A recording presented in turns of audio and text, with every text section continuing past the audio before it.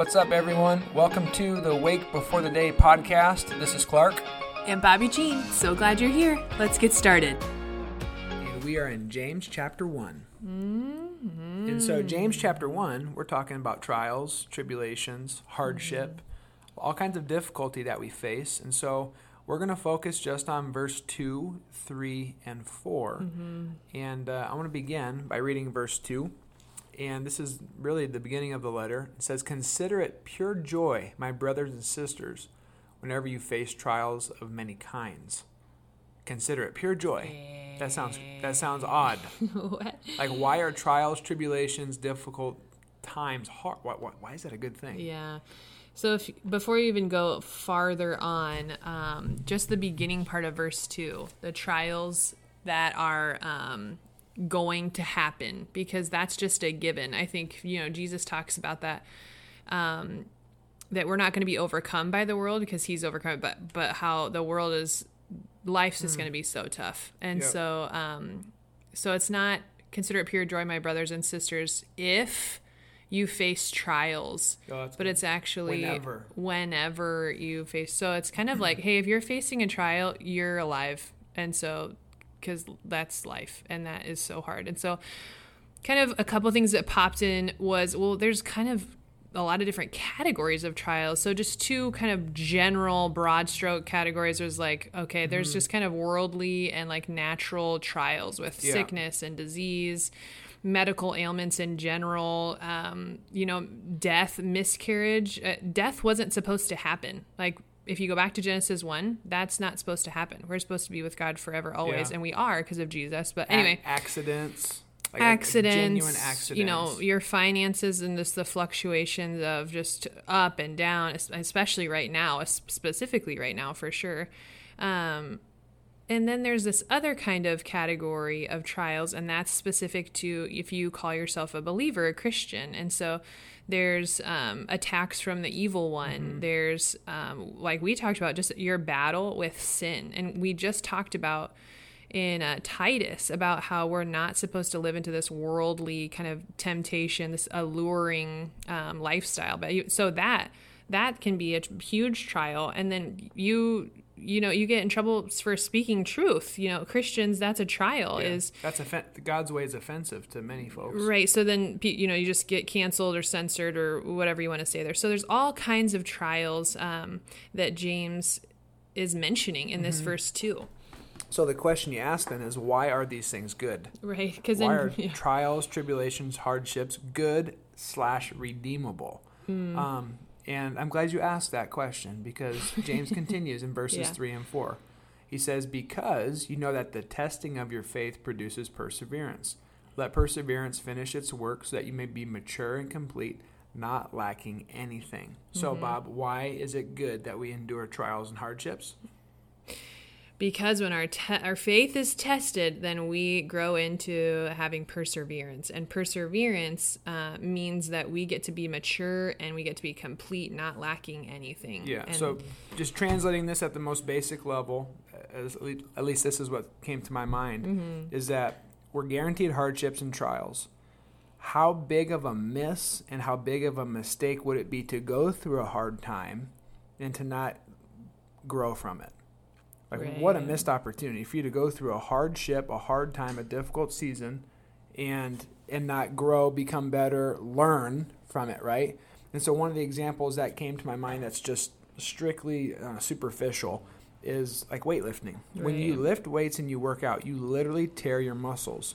But if you imagine, during curls, and you're tearing your biceps, and your bicep muscles just continue to tear. And nothing good came from it. What a waste of time. What a waste of pain. What a waste of hardship.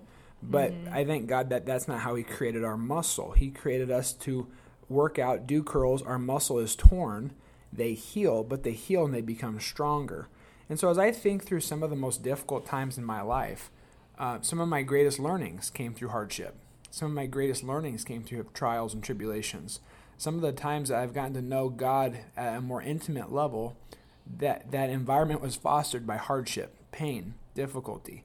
And so I could have just coped with TV, video games. People cope with alcohol, drugs, sex, Right. whatever, just being absent-minded, just not even thinking about the reality that's at hand, where God's saying, I'm with you, I'm here for you, and I'm going to allow you to grow, persevere, that you'll become mature and complete.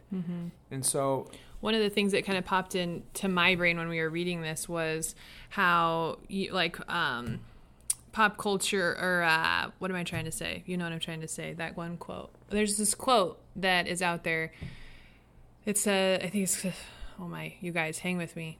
We can do hard things. We can do hard things. And that's kind of the Bible speaking into that right now. Like scripture itself is in James chapter 1 is saying, consider it pure joy when you have trials because something's going on. And guess what? You can do hard things. Like it's not even one of the quotes that has come out of a really difficult time in our life was just because things are hard doesn't mean they're not good. Yeah.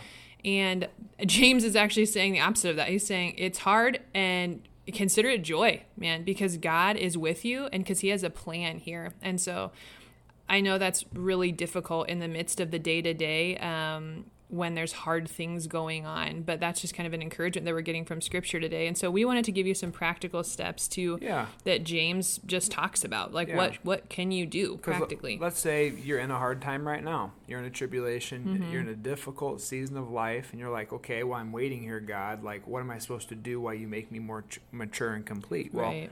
Well, again, the Bible has tons of things that we're called to do and should give us peace. But Bobby and I made a list just from James chapter 1 that are practical steps for us to do in the midst of hardship and pain. Right. So some of them, I mean, literally, if you read the chapter today, we're just picking these from the chapter. Yeah. So be quick to listen. And be slow to speak. Be slow to become angry. Be hearers and doers of the word. Keep a tight rein on your tongue. Humbly accept God's word. And listen and don't forget God's word. Yeah. So there's, 8 things right there just from James chapter 1. And the Bible is locked and loaded with tons of examples and instruction for us to hold on to while we're going through hardship. So we don't know what you're going through right now, but we've all got our stuff. Life is difficult, but find God in it because he's there and he wants to redeem it and use it for good. And that's the beauty of our faith. That's one of the promises of God that we get to cling to, that through all things, God is working for the good of those who love him. That's what the Bible says in Romans 8. And so I hold on to that, and I really believe it. Even when my emotions don't always line up, I'm believing that God's faithful to his word. Right. That's kind of been a theme, too. We just read in Proverbs for a month, and then we were in the book of Titus for just those 3 days, and now we're in the book of James, and we're really seeing these practical, very reasonable ways that just right in your face that's saying, hey, this is going on. This could be helpful. Hey, there's trials going on. Well, this could be helpful. And so just want to encourage you guys, thanks for listening. It's a gift for us to be able to process. And it's also just so fun to be able to get feedback from you guys too with what you're reading and what's sticking out. And so thanks for doing that. It's just so fun. And so an encouragement, just reading the Bible itself is one of those things that when you're in trials where the Lord's going to meet you. And so I pray that for you today, that as you read James chapter 1, that the Lord would meet you in that. Okay. Hey, God bless you all. Have a great weekend. Okay. Bye-bye. Bye-bye. The Lord bless you and keep you. The Lord make his face shine on you and be gracious to you. The Lord turn his countenance toward you and give you his peace. Have a great day.